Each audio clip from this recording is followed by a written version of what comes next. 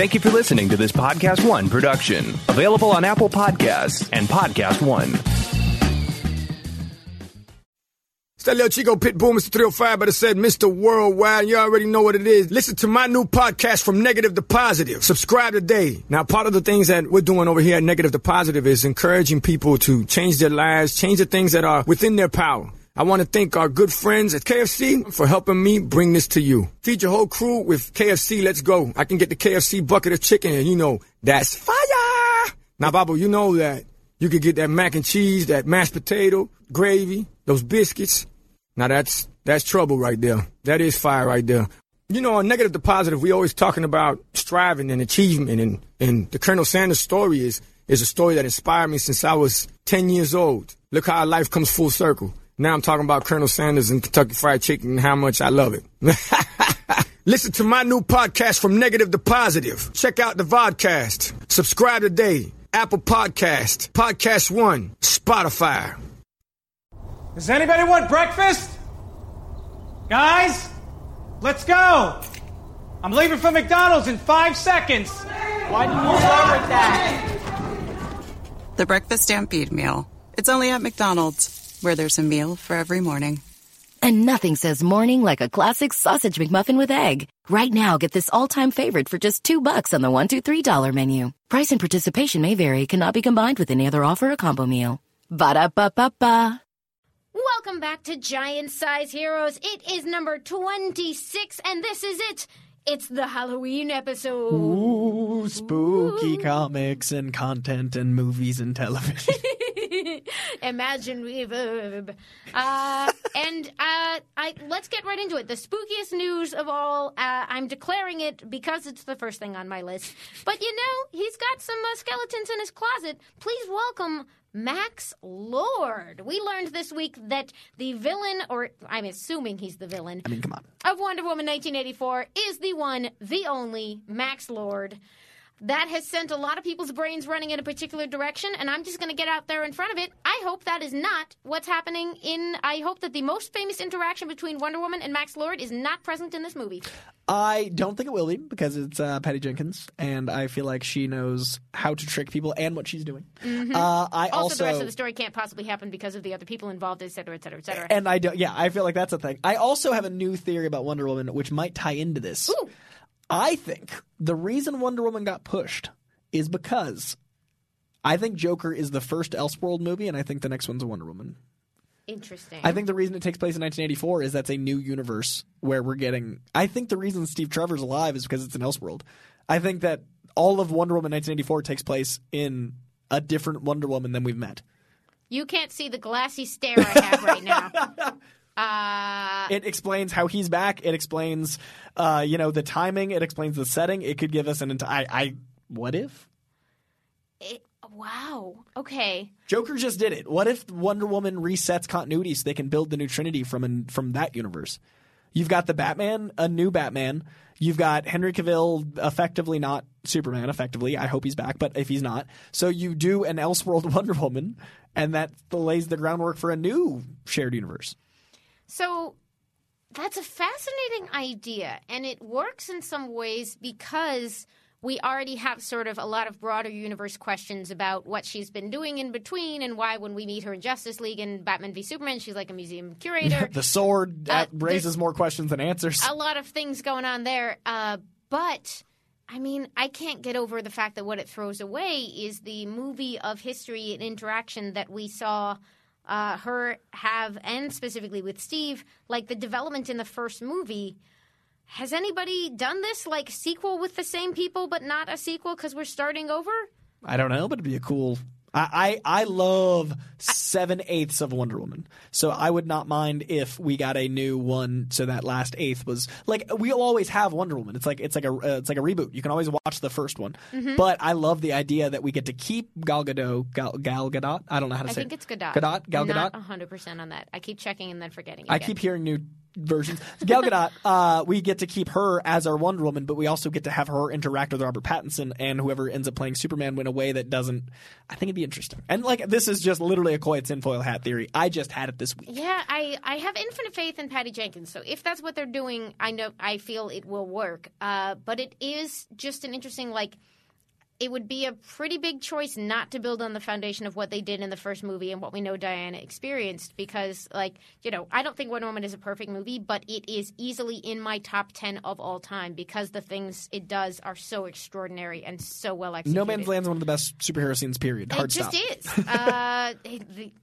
It's called filmmaking, and they did it real well. The boat scene is one of my favorite scenes in the DC pantheon. The boat scene is everything. Yeah, and that would be the thing is if you wipe that away. Now, granted, we might end up with a middle ground where a lot of theories about, is this Steve real? Is he the same guy? All of this stuff. So to a certain extent, we are obviously not building directly on the previous movie because that guy lived in World War I and then didn't live in World War I. You saw the movie. I hope I'm not spoiling it for you.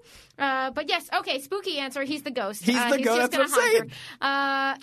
In the future where she's immortal and he's back from the dead. I would say, if I had to guess, I would say that softly they get to do what they want with this. So in an unofficial way, it probably is her chance to rebuild from the ground up.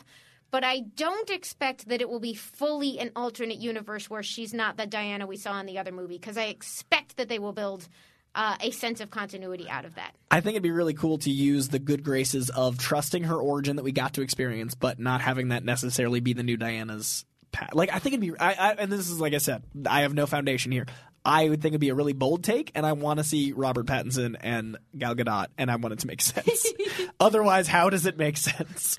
It's going to be interesting for sure.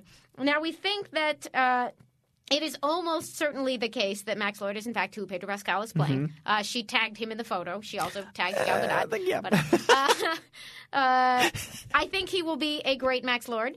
That's the twist. Gal Gadot is Max Lord. Yeah, there we go. And Pedro Pascal is Wonder Woman. It's going to be great. He's going to look great in that skirt. So I think he's going to be a really fun choice for that. I love watching him do things. He's a great actor.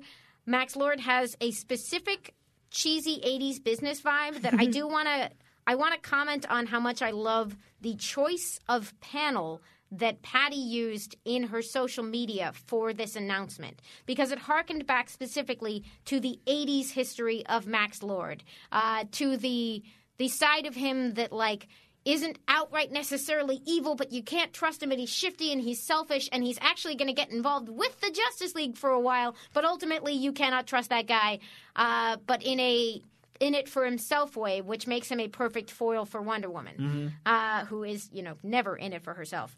So I'm really excited about this, and I just want to talk about Wonder Woman more. Do you have anything else to add? I went on a 5-minute rant about how it's an Elseworld, so I've already taken enough time with my crazy today, but what if? What if, indeed? Patty Jenkins, please make 7 more movies. Some of them can be Elseworlds. Just bring it on. I am curious if they really did take the extra time just to work on the movie, or because they were nervous, or whatever's going on. It is very interesting to imagine the alternate past where it was happening right now. They would be very strange whiplash to go from Joker right to Wonder Woman and then to Birds of Prey. But we're getting Joker and then Birds of Prey, and then next summer, at last, I can stop using the future tense about the movie and just enjoy the sequel to Wonder Woman that I'm so excited is getting made.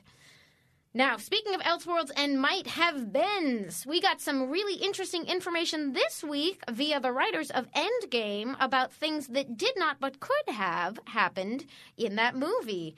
2 of the big takeaways, this was, I think, a comicbook.com interview that they sat down for.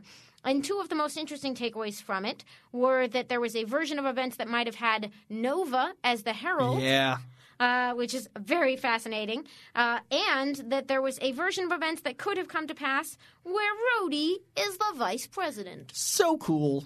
Yeah. Especially the Iron Patriot stuff they went with, and I think Don Cheadle's fantastic. Don Cheadle should get to play the vice president more often. Don Cheadle could be the vice president. I would be fine with that. I mean, you got my vote, Don. I don't think you vote for vice presidents, but if you did. So I think this is a great little Elseworld. I think it's a great idea. I see why they didn't do it, because that movie was not empty. It had a lot going on. Those some moving parts. And even I would have loved Nova as a herald, but for storytelling economy, having having Hulk take the place of So Silver cool. Surfer made a lot of sense. And I don't want Nova introduced haphazardly, so I'm okay with this because I want Nova. So in my wanting Nova, I would rather wait. Yeah, but if they had introduced him there, he'd be teed up for an MCU series right now. He'd be right there. But I think it would have disoriented a lot of non-comic fans. It would have. They'd be like, who's Nova? And I'd be like, oh no, this is a long conversation. So I want Nova to be introduced I want him to just have a series from the jump. And I think there's an audience enough that you can do him that way. Yeah, I'm ready. Bring on Nova. Yeah. Also, I think I have been discussing Endgame as if it is both the movies Infinity War and Endgame because that's how I think of them. So please assign the comments to whatever movie they are appropriate. Whichever canon, that is the one she's speaking to. We got some more information about upcoming movies, and it's mostly just I don't know, actors have to talk to people sometimes, and then we all get real excited about the things we say. But they're in the middle of making The Suicide Squad, James Gunn's follow-up / reinvention / reboot of Suicide Squad. And Joel Kinnaman is on the PR circuit, and he was talking to Variety, and he was praising specifically the comedy elements. He's written a fantastic script, the actor said. It's so funny. I feel like I'm shooting my first comedy. There are a lot of really funny people there. It's like a learning experience. I'm around a lot of incredibly funny people. Now, my take on this, personally, is that the emphasis on the comedy in this comment is specific to Joel Kinnaman saying, this was a really fun opportunity to stretch comedy muscles I haven't used before. Yeah. It doesn't mean that the entire movie is like comedy, although I would not be surprised if this is a very funny movie because James Gunn is setting us up for that don't get attached. I mean, come on. Yeah, that's funny. That's not a serious drama way to approach the Suicide Squad. Clearly it's going to be funny. James Gunn has a good time being funny, and Joel Kinnaman is accurate. There's a lot of really funny people on this cast. What's your read, Coy? James Gunn made Guardians of the Galaxy. One could not argue that movie isn't funny, and one could also not argue that movie is a comedy per se. Like, it's a sci-fi, it's a space opera with comedic elements, but it's very funny. I expect the Suicide Squad will be an action comedy. Yeah, so I expect it to be something that is both comedic and another genre. In this case, probably action or heist or something of that ilk.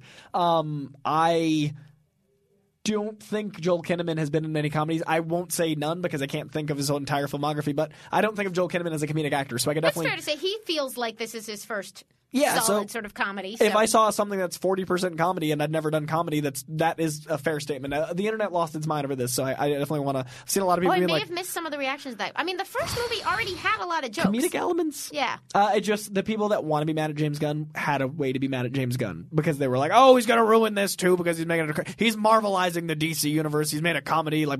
It's I did DC movie news and I didn't see. Yeah, all I the recently positivity. rewatched Superman the movie. I rewatched it this weekend because it's always a good time to rewatch it, and I did have to stop and laugh at like the fact that there's always been jokes. Yeah. Jokes in movies. Did you know that when you're watching a movie, it's more enjoyable if you're not in pain? I personally, it's a thing I enjoy. I mean, sometimes being sad is fun too. In a different way. The Joker made me nauseous, and I saw it 3 times. But I definitely think that people need to let the movie exist first. So I think this statement was taken out of context because of the person saying it, and I'm very excited for the comedic elements of this movie. And I'm actually excited to see Joel Kinnaman have some fun. Yeah. Like, I feel bad for the guy. Like, his Rick Flag was so, like, grizzled, and then RoboCop was like, I'm a robot man. And I feel like the guy's always this straight, like, grizzled dude. One thing I love about I've never obviously worked with James Gunn, but I do love the way that his cast and crew talk about working with him because it says a lot to me that they seem to have a good time working with him. I think that counts for something. I've there met are James... famous directors who make amazing art who were not fun to be around. Yeah. History of film is full of them, and I think points if you are not one of those. I've met him a few times, and he's a blast. I've been at parties with him, and he's a really funny dude. And he's really quippy. Like, when you talk to Bendis, he is very fast, and that's why he writes the way he does. Gunn's similar to where when you're talking to him, you're like, oh, I get why your characters are funny. You funny. So I imagine working on a set with someone that quippy and fast and everything would be amazing. So, yes. Yeah. All right. You want to take this next one? I feel like Ryan Reynolds. Speaking of funny, speaking of fast, speaking of awesome to be around, Ryan Reynolds reacted to The Joker being the #1 R-rated movie of all time in true Ryan Reynolds fashion. A lot of people would say in true Deadpool fashion, but no, they're the same. The R-rated box office congratulatory post was a tweet saying, R-rated box office congratulatory posts aren't like the ones you're used to. It is a poster of the Joker, and instead of where it says Joker, it says, you mother beep. And then the stairs read the poor fallen soldiers that was left in the wake of the Joker. It says Deadpool, Neo, Pennywise, Jesus, Hugh Jackman, the Wolfpack, Mr. Grey, and Ted, who are all, of course, members of the top 10 R-rated films of all time. Oh, thank you, Ryan, you magnificent beast. It's just, I want this poster. Like, I already wanted the Joker poster, but now I want the you mother beep. You want the Deadpoolized Joker version. And yes. This is so canon. Like, I can see this being a joke in a comic. A Deadpool comic. 100%. Because that's where he lives. That's Ryan's space in the universe, and I love him for it. Yeah, this makes me really happy. And there's a little heart above Deadpool. Yeah, and any, like, good-natured Deadpool jokes are the space where I completely get it. Like, the... this is all love, but it's got an F word in it. Yeah, and that's fine, because that's what it's the R-rated movie celebration. So, yeah, this had to... There's not much to say about it, but it's not like we could skip it, because it was just delightful. Amy captioned this as Koi deserves nice things, and then the link, and it's true. Also, I want to give some love to Zazie Beetz, who is in the #1 and #2 R-rated movie of all time. Ooh. Because she is in both Joker and Deadpool 2. Yeah. And I want to give some love to Zoe Saldana for being in the #1 and #2 movie of all time, because she is in both Avatar and Avengers Endgame. Heck yeah, so, Zazie Beetz. Pretty cool that those two chicks are the only two that cross over both, because that's really rad. And I hope they had even a 0.5% point in the back end. This is money that you get for the contingent on the success of the movie, as opposed to the money they pay you up front to do the work of being in the movie. Famously, Jack Nicholson made all the money off Batman because he got not only money up front, but had a large percentage of the back end and a toy deal, which is unheard of in modern Hollywood. But Jack Nicholson was of the movie star era and made more money off the Joker than most countries have. I wonder if he gets a cut of, like, all Joker things now. Can you imagine? Is Jack Nicholson sitting at home having a very good day right now? Well, Michael Uslan was credited as a producer on Joker because he owns the character of Batman. He has locked down those rights many, many years ago, spent 10 years trying to get the movie made. Michael Uslan has an incredible story that you should definitely look into, but it does result in very, very interesting permanent things like this. Also, sweetest man. Michael Uslan is the best. Got to meet him and he was very kind. Yeah, I've met him in a few things, and he's the kind of guy that goes to panels of his friends, sits and takes photos, and then shows them the photos after, and he owns Batman. So whenever I see that kind of integrity in someone that is that... Roy says he owns Batman, and this means that he has sort of a permanent involvement in adaptations of Batman for film and other media as a result of those deals struck. He does not literally own Batman, just to put that out there. He makes money off Batman, and he takes pictures of his friends at their panels. Yeah! That's what I mean. I hope that I wish more exceedingly successful people were that nice to their friends. Yeah, speaking of James Gunn being fun to work with and Michael Uslan being very kind. And Ryan Reynolds being the best. These are all very successful people that are great. Yeah. Speaking of very successful people that I think must be probably great. Oh, I was skipping stories. Well, hopefully these two as well. We got a very cool, thank you, Collider.com. On our .com side, a long process interview came out with Todd Phillips and Joaquin Phoenix that Frosty did, where they decided to have a conversation together, which was a really fun to read the transcript of this interview because it spoke a lot to their rapport. Was there any big takeaways from this one for you, Coy? I really enjoyed one. I really liked this was a long form interview because Joaquin Phoenix. I feel so bad for that man. The 4-minute interview junket thing is hard on anyone, but I feel like he's such an actor's actor that it's even worse for him. Like people coming in and being like, "Why'd you laugh that way?" And he's like, "I just answered that, and I also don't like to talk about my process." So for me, this is great to see a full sit down with both of them, and you can tell their relationship is so good. They're really comfortable with each other. The piece itself is just. It's an insight into the movie making process. Like you kind of feel like you're on set with them and you hear actual stories. So just read it. We're just plugging this interview. Yeah, this is a plug. I will say I'll call out my favorite part of this interview was when and I don't know either of these people in person, but my favorite part of this interview was Todd Phillips trying to praise Joaquin Phoenix, realizing it made Joaquin Phoenix really uncomfortable and going, "I'm not allowed to say this in front of him. Now I wish they were separate interviews, but let's just say he's great." And then sweetly moving on because that was just neat to read. That looked like friendship and camaraderie, that kind of element. I am always here for people praising their collaborators. I think that's dear and endearing. Yeah, I totally agree. And that's what I was talking about, the rapport. I think they're a fantastic duo, and I want to see them work together on something again, Joker 2 or otherwise, because I definitely think their sensibilities suit each other. Okay, and now for the transition I thought I was making a moment ago. But two more people I hope work together many, many, many times are Damon Lindelof and Nicole Kassell, or Cassell. You pronounced my name wrong. What? I want to work with Damon Lindelof all the time. Yeah, please invite both of us to hang out with you two, Damon Lindelof and Nicole Kassell, or Cassell, who directed the first 2 episodes of Watchmen and has directed the final episode, which none of us have seen yet. She did a nice long interview, also on thecollider.com, talking about approaching HBO's Watchmen show as a director and about the work that they have done now that we have seen 2 of her 3 episodes directing, and about her involvement in the project and what she wanted out of it and what she's excited about the material and what her relationship to it has been. And I thought this was a great read. Corey, any Absolutely. big takeaways? I have a hard time with long-form interview takeaways because I read them as a unit. Yeah. I love her perspective on directing. I like that you could tell she was into the comic, but in a different way than Damon was. So their collaborative nature worked. Yes. And her directing style is so beautifully suited for Watchmen because it's cinematic, but it's also really nerdy. It's the details really care. Like there's a lot of care in the details. The symmetry, the use of circles, all those things, and the way she speaks is as analytical as her directing style. Mm-hmm. So the interview itself is just like it's an insight into the person.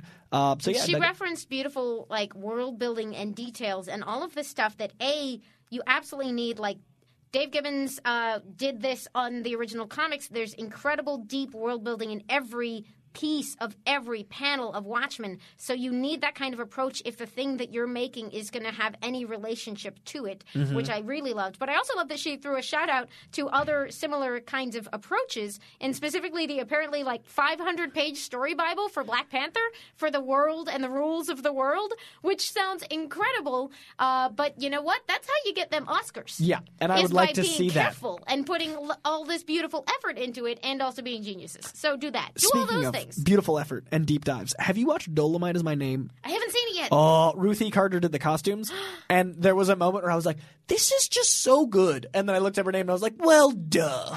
And it was a really funny moment of when you see creatives that you admire and you think specifically this is great. Oh, of course. You're like, this is suspiciously great. I think this is specifically good in many ways.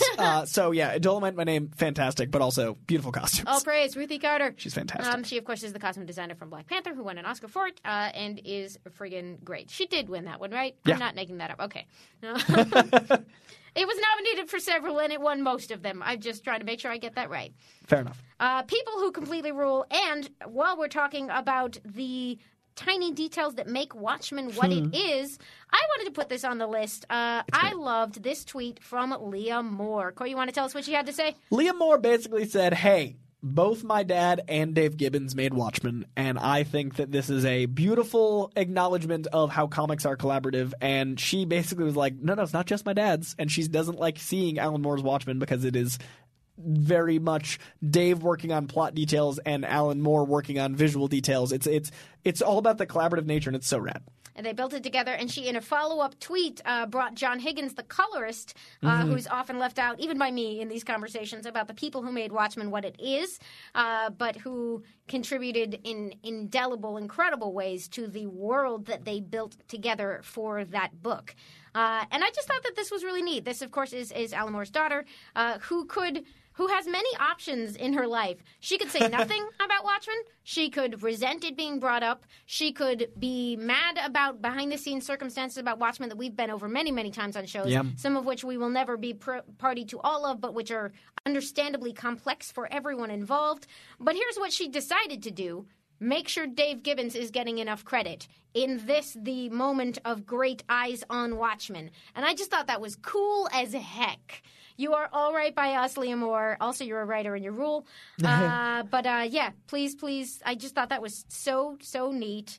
All praise to Alan Moore, Dave Gibbons, and John Higgins. Agreed. And I will also say that Damon Lindelof, in the episode, and it made the cut, so I'm not speaking out of school, said that if you are a devout Alan Moore person and listen to his every word, don't watch Watchmen. He literally said on the show, he's like, if you like Alan Moore, I listen to every interview. He wouldn't want you to watch this. And I was like, dude. I don't know how he's living with those contradictions.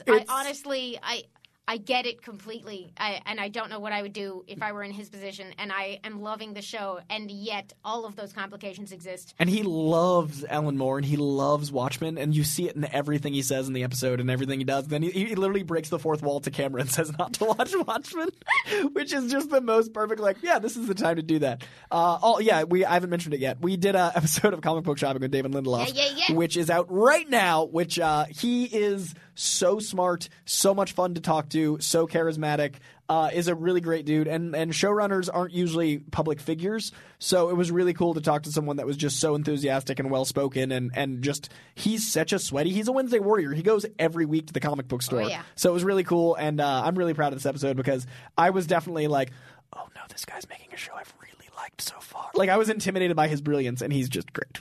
Yeah. It was real good. So if you are ignoring his advice and watching Watchmen, which I'm just going to assume you are, and you should be, because honestly, we're 2 episodes in and I'm very, very hooked, you should be checking out. This makes me so happy, and I don't know if we had referenced it on the show before, so I just put it in here as if it was a news story. I think we missed it last week. It's cool. Because HBO is releasing supplemental material episode by episode, which, if you have read Watchmen, you will immediately recognize as the style of presentation where each issue of Watchmen has bonus material at the back, which expands upon and informs the world and the story that they are telling in really incredible ways, but is usually something that is not strictly comics. So when they're doing TV Watchmen, they are adding non-TV pieces that you can access in between those episodes, and it is called PTpedia, which is a really cute name when you see it written, but very confusing out loud, which is how I first heard someone say it, and I thought it was the letters P and D. I don't know. PDpedia is available at hbo.com/PDpedia, and it is bonus material for the episodes, which includes, for instance, the name of the incredibly exciting character who I think arrives next week, but is in episode 1's bonus material, and I can't. My head's going to explode. It's going to be great, and we're getting deeper and deeper into Watchmen in different ways, and oh yes. So unfortunately, this is not an hour-long dive into Watchmen, which I will be reminding myself every week for the next 8 to 9 weeks. It's going to be an uphill battle. But we have plenty more good stuff to talk about because 2 freshman comic book series got their full season orders this week. Oh, yeah. Both Batwoman on the CW and Stumptown over at ABC got full season pickups. Corey, what does that mean? That means we get an entire season of Batwoman and Stumptown from the jump. They're approved. I think we have 7. And not some BBC-style 6-episode season. Yeah, full season. A real TV season. Because she got 7 more? I feel like Batwoman... 13 more? I don't know. I did not check the numbers. I just, instead of a half season, it's a whole one. She gets a whole season, and Stumptown too. And I am really happy with Stumptown because it is definitely a broad spectrum show. Anyone can enjoy it, which means it'll get entirely new people to comic book stores and comic books. Crossing our fingers. I'm very excited. I always just assume if a show's doing well, it means people will read comics, and I will not be told otherwise with facts or any sort of... Dear Lord, I didn't do the math. Thank you, Greg Rucka, co-creator of both of these. Oh, yeah! Both what a of good your day for babies him. Are on TV, getting full seasons. You had many, many wonderful co-parents on both of these, obviously. But, I mean, every day is a good day to say thank you, Greg Rucka. But today especially. That's right. Thank you, Greg Rucka. Thank you, Greg Rucka. That's a good day for him. Yeah. 2 green light extensions. So, yeah, 2 awesome ladies out there in the world kicking ass on TV. Man. Now we go to the other way. One fewer interesting pair kicking ass on TV. Although kicking butt, it's freeform. We are not getting the next season of Cloak and Dagger. Which is a bummer. So I guess that means their upcoming appearances in the crossover will be the final pieces of Cloak and Dagger content? Yeah. When they show up on Runaways in December? I think season 3 of Runaways, I'm afraid, is our last season of Runaways. And I'm afraid they're going to do the Punisher thing where they announce that like the first day. But I do think, I hope they go out with like this awesome crossover bang. And it's we know it's the last time we see Cloak and Dagger, so I am excited we get to see them at least one more time. Yeah. But I'm really worried. Which is all my bias. It's right there. It's on the table. Yeah, well, we we love our children. We do. We do. Our fake TV children. We talked about this a good deal on the show this week. We don't know what this means for the future of anything. It could be, there are plenty of shows that don't make it to a season 3, but there are other considerations that might be going on here. We don't know what kind of deals they have in place, whether these characters are likely to show up somewhere else. It's already very strange because Cloak and Dagger have been all over the Marvel Universe, but were originally introduced in the pages of Spider-Man, proving that I don't understand how those deals work. Who owns what? It's very confusing. Do you think Cloak and Dagger were in a trade, or do you think they are owned outright by Marvel, or do you think they are available to Sony for Sony's universe of Marvel characters? I think they are Sony because they were introduced in Spider-Man and then they were loaned out to Freeform. You think? I think. Well, these are guesses. We don't These know. are, no, I'm not a lawyer or any sort Please of let insight. me into the rooms with the list of names because I would love to. Like, I want to talk to the lawyers who had to go through this and make a list of names. Because were they comic book fans, or were they very confused? I would assume they were one of each. I believe there was a lawyer and then a comic book person, or it was just or Kevin Feige going, yes. But see, this was way back in the day. Yeah. This was whenever they made the deal for Spider-Man yeah. in the universe of characters. So this would have been like the Columbia... When Kevin is someone's assistant. I don't know. Yeah, this might have been before he was someone's assistant. This was like Columbia TriStar because James Cameron tried to get it made, and then it went to 2 other companies before it landed where it did. Because there was a Canon, What a tangled web you weave. I'm just deep cuts. Canon Films made a Spider-Man movie because they own the rights, and then they lost the rights and went to Columbia. It's a whole thing. The Spider-Man saga is crazy. I know this because I researched it when we were doing... They made one, or they were trying to make one? I think that was the live action, with that guy that's on the cover of Amazing Spider-Man 250-something. Remember that was that live action cover that was promoting a movie? But there was an upcoming thing, but I don't know if did the movie get made, or was that just a promo shot? I think that something got made. Y'all, send us the Spider-Man. Yeah, please send us all these things. I don't normally request things that aren't available. Send us script copies of Spider-Man. Because we looked into it when we were doing our fantabulous read of the Spider-Man James Cameron script. More things that did not come to be. And in fact, the slightly mislabeled Spider-Man James Cameron script, because it turns out to be the one from right before he was going to do his take on it. But that was a fun read. I'm just saying. Amy and I, we killed the game. So, yes, the next couple of things on our TV list we talked about on the show this week. We're curious how the AT&T subscriber deal that is potentially on the table for HBO Max is going to affect the balance of comic book shows, what it will make possible, what it will prevent, what it will mean to us, the people watching. And then, of course, the latest in the buying spree over at Legendary TV, who are not a channel, but they are people who are going to help put together TV shows, and they have jumped in to grab recent indie hit Grass Kings from Matt Kent and Tyler Jenkins, 2 absolutely wonderful comic book creators with several series under their belts. This was a Boom book. So Boom is, of course, one of the smaller publishers. They used to have some kind of deal with Fox. We're not sure what the deal is there. A lot of their properties landed up in the air because, of course, the Lumberjanes movie doesn't seem to be happening because the Mouse Guard movie got pulled. So very interested to see where all that goes. But we will get back to it when there's stuff that we can show you and tell you. Just get ahead of the curve by reading it now. I'm just saying. Matt Kent, always a good time. Buy single issues. Just saying. Buy comics because, they're making stuff. Yeah, or get them from your library. Sweaty Library is also good. Great hashtag, by the way. But send in a request for Grass Kings. Don't Google it, but it's a great hashtag. So, real life-ish is our next category. We have, I know, Corey, this is your favorite topic. You're I so saw glad. this and I was like, oh, it's back. Return of the talking to Martin Scorsese about Marvel movies. He added some clarifying comments on this, which I think land them nicely back into the they're not for me category that we all kind of hoped he meant in the first place. Agreed. He is describing maybe them as a different kind of art form. It is hilarious to me that Martin Scorsese is struggling for words to describe giant spectacle films when it is usually described as the arc of cinema that the 70s wave was a response to spectacular films being made by giant studios. Some of those are my favorite films of all time, like My Fair Lady is a giant spectacle made through the studio system, but was part of what was being reacted to when 70s cinema was a thing, right? Yeah. So it is funny to me that he's struggling to figure out how to talk about big spectacles with a lot of production value and a lot of heart, which are obviously back in a big way. I think in a very interesting new way. But I also didn't hate the last wave of them because it produces some of my favorite films. It's just that, fewer musicals, more superheroes. I can mostly live with that change. Well, Oklahoma. Sometimes you get both, Yes! just for Amy. Yes, specifically just for me. I am the person that is for. Also, it would be great if we got a Deadpool musical. I mean, like if I'm we on got board. Celine Dion co-writes Yeah. the Deadpool musical. Because if Buffy can do it, I feel Absolutely. like if any Marvel character can make a comic. Have I told you musical. my crackpot theory about the end of episode 1 of Watchmen? No. Look, I'm not really committed to this crackpot theory. Hey, I pitched an Elseworld 1984 one. Gosh, it's a huge spoiler for the end of episode 1. I'm going to save it and I'm going to tell it to you off the air. Okay. My crackpot theory for the end of episode 1 of Watchmen based on being a musical nerd. Ooh, I'm intrigued. Yeah. I'm next week we might 3 weeks. I feel like that's the area. Where were we? Scorsese, yes. Yeah, this whole discussion is worth it to me for Viola Davis's take.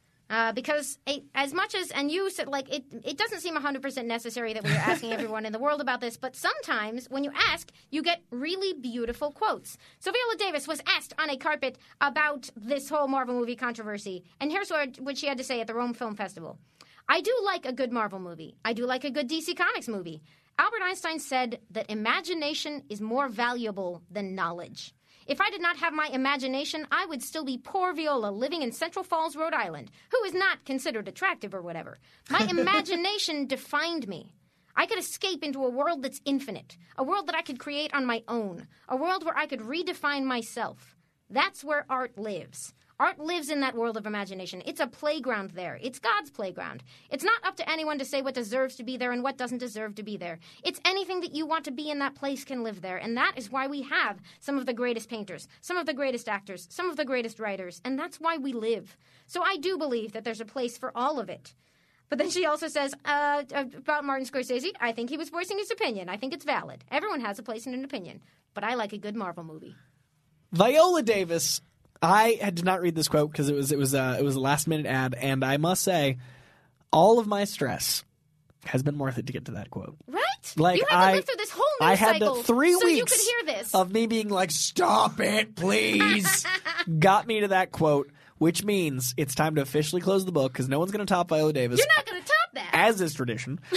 So now we can stop asking not just Martin Scorsese, but we can stop asking people about asking about Martin Scorsese. It's like if I suddenly went on like a corn dog binge and I was like, yo, what do you think of corn dogs? Like, I get it. Let's just let it be. Where do corn dogs fall on the potato scale? Corn dogs are definitely in the tater tot area because they're fun, they're wacky, but delicious, and some people don't like them, but you should.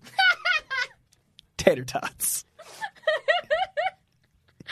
Yeah. So tater now tots I and Viola really want Davis. a corn dog tater tot plate, These are like a combo. few of our favorite things.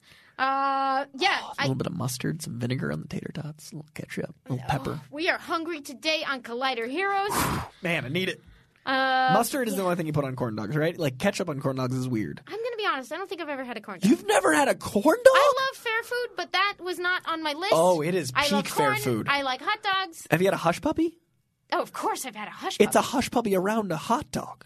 See, but effectively. hush puppies are already perfect. But hot dogs are imperfect, so you combine them and it's even better. See, a corn dog just looked like okay, I like hot dogs. The bun to hot dog ratio is correct. Oh, yeah. The standard bun to hot dog ratio is correct. It's and the a same corn ratio. Dog seems like it has a different ratio. Okay, so more hot dog, less other stuff. The opening, I like the other stuff. The opening of the hot dog, where you see the hot dog within the bun, imagine it's just like you fold it over. Because you can fold over the bun. You can make that into a cylinder. Okay. And that, instead of being just bread, is hush puppy corn dog sweetness. It's like cornbread wrapped around a hot dog. There's no negative here. Okay, I'm intrigued. It's like, imagine if, like, your favorite, like, imagine if apples didn't have seeds. You eat the whole thing. It's the best. Like, you just don't have to worry about anything because everything's about it's great. Okay. See, I don't eat hot dogs without ketchup, though. So does it need ketchup on the corn dog? I put mustard on the corn dog, but you Okay. don't have to. Just because I think that, like, salty on the sweetness is, like, decadent. Okay. But, like, it's got to be good mustard on a good corn dog. If it's mediocre either, go plain.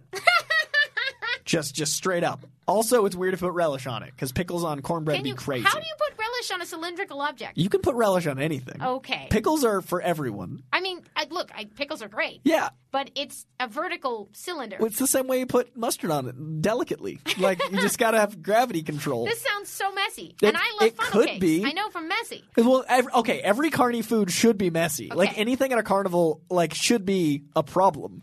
Like, if your hands are clean at the end of eating something from a carnival, you did it wrong. It's like Ren Fair. Yeah. It's like when you use a fork on pizza, you better be somewhere fancy.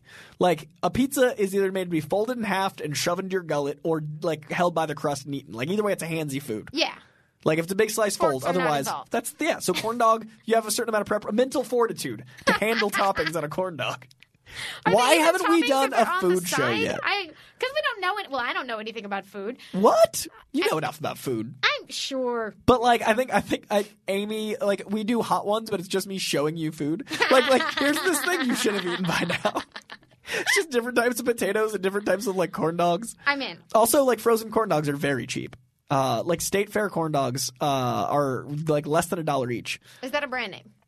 Actually, I don't know. I think it's a brand name. Okay. I'm picturing the box. State fairs are a thing. Yeah, but I think there's a State Fair company. All right. And, like, on my leaner weeks, it is, like, less than $1 a meal. When times get tough, ramen and corn dogs. Quick question. Okay. How do you stay so fit eating all these corn dogs? So the trick is you work out more when you're eating cheaper, which is hard because you're more tired because you're eating cheaper. So it's a matter of willpower. Because your sodium levels are jacked when you're eating ramen. Like, you're in a bad way. So you have to drink extra water so you don't, like, bloat. And your your blood sugar's not happy. So it's a matter of, like, Chris Evans' fortitude. I'm just going to say, I am not a doctor. Coy is not a doctor. Please do not take our advice on health. Yeah, please. When I'm saying, like, eat this way when you can't afford it but work out more, that is coming from someone who makes bad life choices. If you listen to this show, you know that I have statistically messed up a lot. Coy body crimes, everyone. Coy body crimes. Coy crimes to self. Here on Giant Size No, Heroes. but it is interesting advice, and that gets into a ton of real-world concerns about how tough and difficult it is with, like, the balance between time and money and access that is required to try to take care of yourself in this modern world. Incredibly thorny, incredibly difficult. So actually, that was a real question. Like, how do you adapt and take care of yourself in these settings where you might be eating food that is maybe not designed to sustain you? Extra hydrate and be aware when you bonk. Like, you will crash. You will be running one day and you'll do less miles because you only ate corn dogs. But yeah, like, legit good advice and new information for me. Freelancing means you have to be aware of your finances whilst working out. Sometimes it's not worth it. I have a lot of peanut butter related questions to ask you because that's my usual. Me too. That's my go-to. Okay. My old Twitter bio was just peanut butter enthusiast, and then I realized I should be a professional, and I changed it to my We're shows. very classy. It's all potatoes and peanut butter here. And I like the reduced fat because you don't have to stir it. It's not about the fat content; it's about the stirring. Guys, I want to do this show. I want to do an Amy and Coy food breakdown because we're at like minute 6 of this. And unfortunately, we are losing the studio today, so we have to try to get through the rest of this. Not losing in any permanent way, just we have a time we're supposed to be watching. And it is time to talk about comics. Yes. What couldn't we get to on this week's list? Which is, reminder, Marvel's Excalibur #1, DC's Joker Killer Smile #1, DC's Basket Full of Heads #1, the first of the Hill House books, Marvel's Fantastic Four Grand Design #1, and Boom's Giant Days as Time Goes By #1, the series finale of John Allison's Giant Days. Well, we talked about those very briefly. I do want to say the Lemire-Sorrentino combo is one of my favorites in the game. They worked on Green Arrow together, I believe. I think they also did Old Man Logan, if I remember correctly. They've been all over the place. They've been doing stuff, so I like them together. I love the idea of them in a Joker book, so I'm really excited for this book. And it is also a DC Black Label book, which means if you buy it in print, it is a real sexy album size. And I'm a big fan of that. And then I also wanted to say that all of the new X-Men books, which I've only read 2 of, but I've been really enjoying Marauders and X-Men. I think it's a great place to start if you're not an X-Men fan. I keep getting asked, like tons of people keep asking if they're going to base the movies off this new stuff. There's so much continuity that you'd have to explain in no time. I don't think the MCU is going to touch on the Hickman stuff, but it's definitely a good place if you're a comic fan to pick up a #1. Yeah. And I think that the essence is just characters who get shown off to advantage in these series are going to be they are drawing on the same well of deep history and creativity that is going to inform the movies. Now, I would say if we see any fallout from this to the movies, here is the form I expect it would take. if there is one particular reinvention or re-spotlighting of a character that goes like wildly popular in the manner of 2012's Captain Marvel, where they took a character, Carol Danvers was not new, but there was a new version of her that took the world by storm. And it is not a coincidence, I'm going to say, that wildly popular reinvention of an existing character did lead to movie consequences. I would say if there is something from this era that meaningfully changes, like if there's a new version we fall massively in love with here, I would not be surprised if they show up later and get their own movie or thing. But because that is just Marvel being smart and knowing when they have a good thing going. But for my money, which is completely uninformed about background material, I think Hickman's just doing Hickman. And Marvel books are just doing Marvel books. And Kevin Feige only got creative authority over them like last week. You know who I think is going to be a breakout and maybe a movie? Because it's already been developed. I think Kitty Pryde. Well, come on. I think Kate Pryde is... But I think her intro, her Marauders intro, plus her history in the movies, I think Kitty Pryde's are a big breakout. Look, it is past time for Kitty Pryde. I mean, guys. But here's the thing. Kevin Feige's a comic book head. He already knows Kitty Pryde is He's important. Heard of this Kitty Pryde? He knows this. Does he know this? This is Claremont. This is Claremont era. Did you see that wonderful breakdown someone is doing where they are doing statistical analysis on the Claremont run and they're coming up with all these incredible charts? Who talks the most? Who has the most thought bubbles? Who has the most speech bubbles per appearance in the issue? They're crunching the numbers on 16 years or something like... that's the whole run. I don't know if they're doing the whole run. But they are analyzing all of this stuff issue by issue. And it results in some amazing facts like Storm is the best and Kitty Pryde is super important. And Chris Claremont outdid basically anyone working in any media in terms of having incredible female characters on the page in a major 80s franchise. And also, let's all point out that even the worst comic fans, as in like bad handling of comics, call Claremont Byrne the golden age of X-Men. So it's a pretty cool thing that those people that might have different opinions can look at that and go like, oh, I guess so. Like that's pretty rad that Claremont has handled things that way because it is – I think of X-Men as such a female-driven book with a side of like do Cyclops better. And it's funny because it's not like – it's close to 50-50, I think, in terms of the teams. It's just that – everything else neglects women so much that when something shows up that pays attention to them, it looks exceptional. Right. And that's being fixed. That's what's being worked on. Yeah. And I'm really excited to see this statistical analysis. Also, that is a great sign of people like using their weird free time in awesome ways. Yes, thank you to the people who I forgot to look up the names of who are doing this project. If someone tweets me the link to it or I'll find it myself, I will retweet it to give them a proper shout out because I'm enjoying the fruits of your labor, but I forgot to look up who you are. It's a lot of time, so thank you. I mean like in general, I think that as the robot overlords take us over, there's going to be a beautiful golden age where we have free time before we're killed, and that is, I hope, what we get out of it, stuff like this. Because when Skynet activates, we will have had a lot of free time first because it's going to be very automated. We'll be living beautifully before we're crushed, and I'll make some comic stats out of it. All right. Before we run out of time in here, I will put on, because it is Halloween, because it is our spooky episode, because it's literally Halloween today. First of all, please send us your cool Halloween costumes if they are comic book related or if they're just neat. And we will talk. I mean, I'm going to just impulsively promise that we will talk about whatever cool ones you send us, at least a couple of them on the show next week, because that's the best. And do you have a fave spooky comic or comics adaptation that you want to shout out this week, Coy? I want to shout out Red Goblin. What? A Red Goblin? A Red Goblin? Can it be? Red Goblin was a character that I didn't expect to like in a run that I wasn't enjoying of Spider-Man that I'm absolutely all about. Red Goblin's a really fun take on Norman Osborn. It was a Dan Slott creation, but it is right now... at the end of that one. Yes, right at the very tail end, but it is now being written by my boy Rob Fee. My friend Rob is a comedy writer. You probably know his work. He does a lot of very funny things. Him making Spider-Man just makes all the sense. And then on top of that, there's a variant cover by Chris Daughtry. Now, I am not...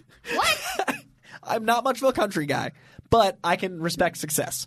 If anyone is that successful at an art, they're good at it. I don't understand country music, but Chris Daughtry is a name even I know. Daughtry is apparently such a comic fan that he drew a variant cover to Red Goblin #1. It is one of the covers you can pick up at your store by Daughtry, and he is also friends with Rob and Paul. Oh. Daughtry's like in that like comic like world of like that whole thing. And that would be Rob Liefeld and real-life behind-the-scenes friend Paul, just for folks who don't know who that was. But, he's, friends with those guys. So Daughtry is a comic head and drew a cover, and I just, wanted to show some love. So he's in there with Ryan Sands in the, wait, how many talents? Too many talents. Too many talents. Put some back. Easy. Save Let us also have some for the rest stuff. of us, but also don't. Please keep making art. Drew a Spidey cover, Chris Daughtry. So that's my Halloween book this season. Rob Fee, great dude, great writer, and he's writing Red Goblin.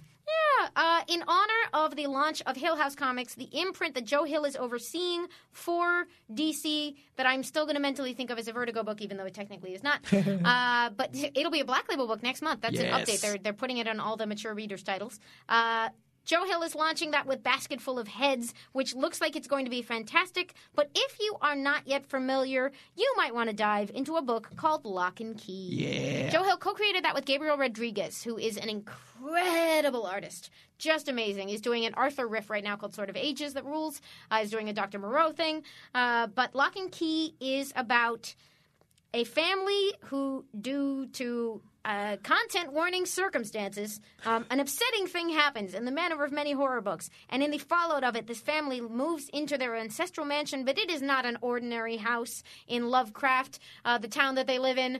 Massachusetts, I think I want to say. Yeah, I was going to say, who will know this off the top of their head? I was like, come on, if anything takes place in Mass, I got you. In my brain, I was like, is it Maine? It feels like it should be Maine. It's Massachusetts. Yeah. So Lock and Key is a wonderful story about a very special house. It is spooky and upsetting, and it is a horror title. Do not give it to kids, but also you will fall in love with this family. You will root for them. You will be on the edge of your seat on every page of the, I think, 6.5 volumes of Lock and Key. It is a done story. You can go out and get it at your local comic book store. Spook yourself or a person you love this Halloween with Lock and Key. Coming soon to Netflix. Yeah, which is exciting. Get on it before it gets there. Which is also doing Sandman. There's so many good options, y'all. Guys, it's a good time. It's a good time. Now, until next time, where we do get to Twitter questions, because we got some good ones, but we'll get to them next time. But until next time, stay sweaty. It's that little Chico Pitbull, Mr. 305, but it said Mr. Worldwide, and you already know what it is. Listen to my new podcast, From Negative to Positive. Subscribe today. Now, part of the things that we're doing over here at Negative to Positive is encouraging people to change their lives, change the things that are within their power. I want to thank our good friends at KFC for helping me bring this to you. Feed your whole crew with KFC. Let's go. I can get the KFC bucket of chicken, and you know, that's fire. Now, Babu, you know that you could get that mac and cheese, that mashed potato, gravy, those biscuits. Now that's trouble right there. That is fire right there. You know, on Negative to Positive, we always talking about striving and achievement, and the Colonel Sanders story is a story that inspired me since I was 10 years old. Look how life comes full circle. Now I'm talking about Colonel Sanders and Kentucky Fried Chicken and how much I love it. Listen to my new podcast, From Negative to Positive. Check out the vodcast. Subscribe today. Apple Podcast, Podcast One, Spotify. We begin today's meditation with a few sipping exercises to remind us a little treat can go a long way. So pick up your McCafe iced coffees, close your eyes, and deep sip in. And deep satisfaction out. Take a treat retreat at McDonald's. Right now, get a McCafe iced coffee in any size and any flavor for just 99 cents until 11 a.m. Price and participation may vary.